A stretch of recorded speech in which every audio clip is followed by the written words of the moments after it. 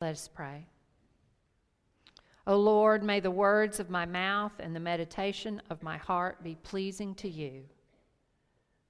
For you are our rock and our Redeemer. Amen. So last week, Ricky preached about the wedding in Cana.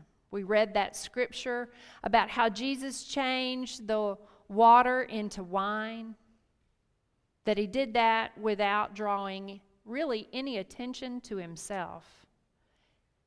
And in doing so, he revealed the grace and glory of Christ and the abundant life that Jesus offers us. Now this week, Jesus goes to Jerusalem. It's near the time for the Passover, and he goes to the temple. No, really, he busts up in the temple. Let's just be real about it. And then he makes this whip, and he drives out the animals and turns those tables over of the money changers. But before we get too carried away with his actions, let's back up just a little bit and think about what's going on in the temple on that day. You see, this overturning the tables and driving the animals out is not about the fact that they were using shady business practices. That did happen some, but that's not really what's going on. You see, the people, when they came for Passover, some of them traveled great distances, and they would not bring the animals that they had to sacrifice with them. They would buy them at the temple after they got there. And the money changers were important because you couldn't pay your temple tax with any coin that had an image of a human face on it. And so they were necessary to change Roman and Greek coins into appropriate coins to pay the temple tax. All of this was necessary for the sacrifice and for worship in the temple to proceed. So Jesus turns those tables over. He drives those animals out. And then the leaders, the Jews, say, "So what's your authority for doing that? Why are you claiming that authority?" And so he says, "I tell you what, destroy this temple and I'm going to raise it up in 3 days." Can you hear the laughing that's going on in that temple when he says that? We have been building this temple for 46 years, and you think you can build it in 3 days? That's ridiculous. But then Jesus goes and explains what he's talking about. John writes in the scripture that the temple that Christ is talking about is his body. That he will die, and on the 3rd day he will rise from the dead, and we will receive life. Now, Jesus definitely disrupts the temple, without a doubt. He definitely disrupts the process of temple worship that day. He overturns not only those tables, but the whole system. And he says essentially, I am here. I'm the Messiah, and I'm doing a new thing. I wonder what would have happened if Jesus had walked into the temple and said, "Hey guys, let's do something new now that I'm here." you think they would have received that? It's kind of like a Methodist preacher going to a new church and walking in the first day of worship and saying, we're just going to do everything different because I like it this way. How well would you, the folks of St. Luke's, receive that? Or anybody, right? I served for 5 years under a pastor as an associate in a church in Texas. And he used to tell this story, and he swore it was true. So I just take it for what it is. Now, it's a church in East Texas, and East Texas is about as backwoods as you can be in the state of Texas. So we just kind of have to lay that groundwork. And a new pastor was appointed to this church in East Texas. He had just gotten out of seminary. He was just so excited about serving God and being the pastor, finally, that he had been called to be. And he had all of that seminary knowledge that had expanded his head about how you do everything and how you transform lives and make disciples, how you worship and bring it into the right century, everything. So he got there, and that first week, he worked and worked and worked on the order of worship and the bulletin. And when he had it just the way he wanted it, with all of that new stuff floating in his head, he handed it to the secretary. And the secretary took a pen and she said, we can't do that. We can't do that. Not that. Not that. Not that hymn. Nope, nope, nope. And when Sunday rolled around, there wasn't a whole lot left out of that first draft that he had made. So they began worship. And when it came time to pray the Lord's Prayer, everybody in the church stood up, they turned around, they faced the back wall, and they prayed the Lord's Prayer. And then they turned around and they sat back down. Now that pastor was standing there going, that's pretty weird. Now the back wall was painted white. There was nothing to look at on the back wall. He had no idea what was going on, but you can't let him see you sweat, so he just kept rolling with it.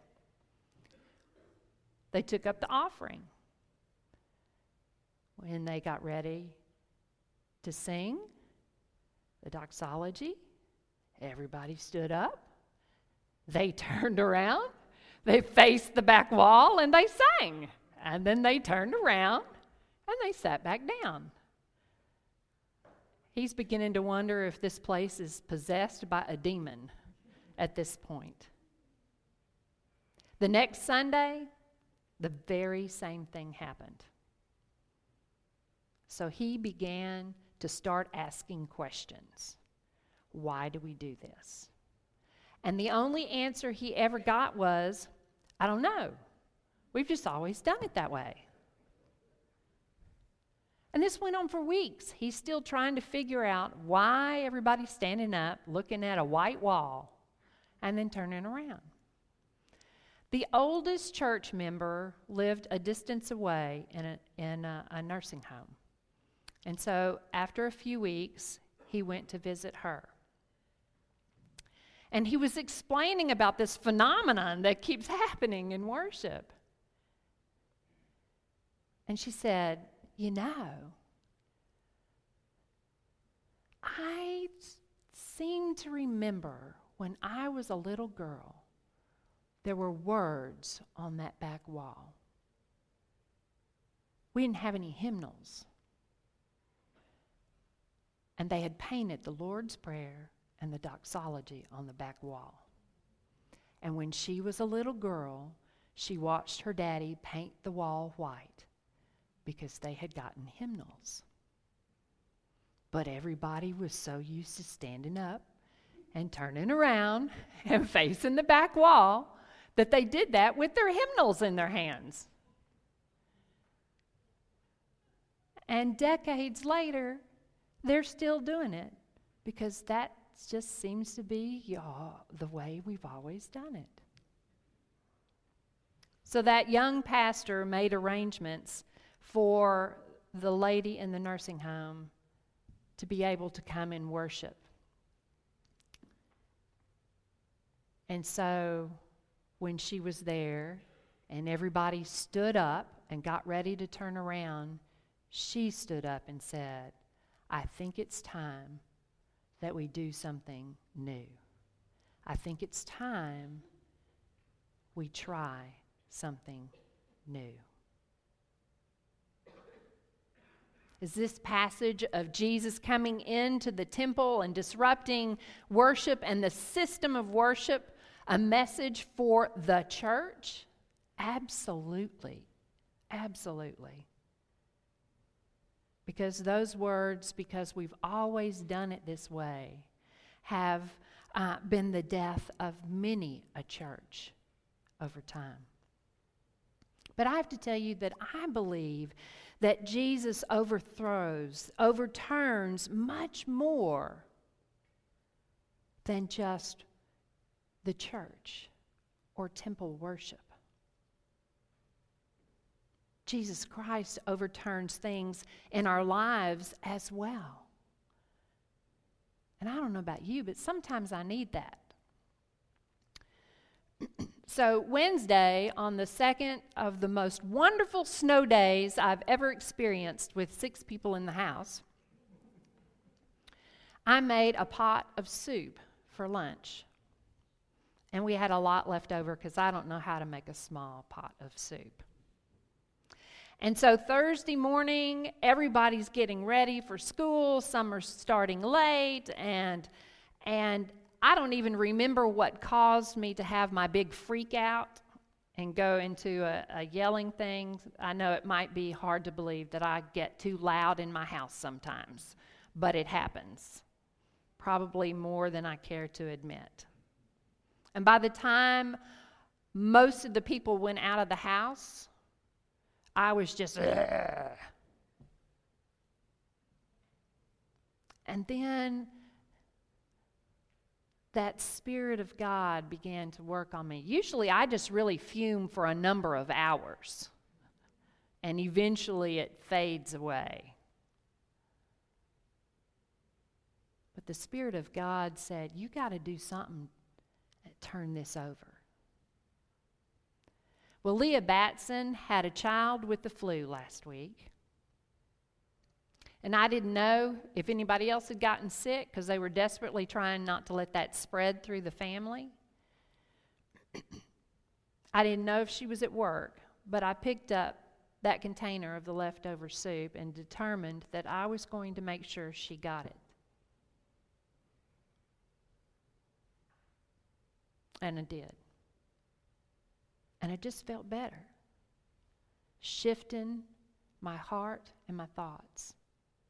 It wasn't anything special. It was just a gift.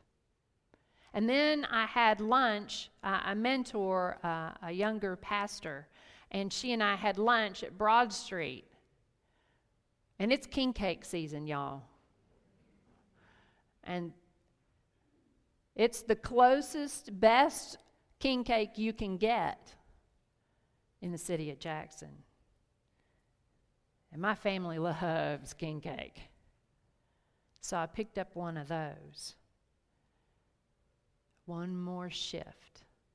Away from anger, away from old way, into something new. Doesn't seem like it's rocket science, doesn't seem like it's any big deal. It probably wasn't such a big deal, except it was in me. That I consciously heard God say, you got to quit doing this stuff. You got to turn it over. Jesus Christ overturns things in our lives. He doesn't leave them as they are, and sometimes I need that. Sometimes we all need that. Sometimes it's scary when that happens. But think about it. Jesus Christ isn't just safe and comforting. Jesus Christ sometimes is radical and brings change. Following Christ will overturn things in our lives. But the question is, will we allow Christ to overturn our hearts and our lives? But I promise you, Jesus will do a new thing in you. You will find life, you will find new life, you will find abundant life, and you will find eternal life. May we praise God for the ways in which Jesus overturns our old ways and shows us His new way, this new life that we have in Him. And may we be willing to change and follow Him. Amen.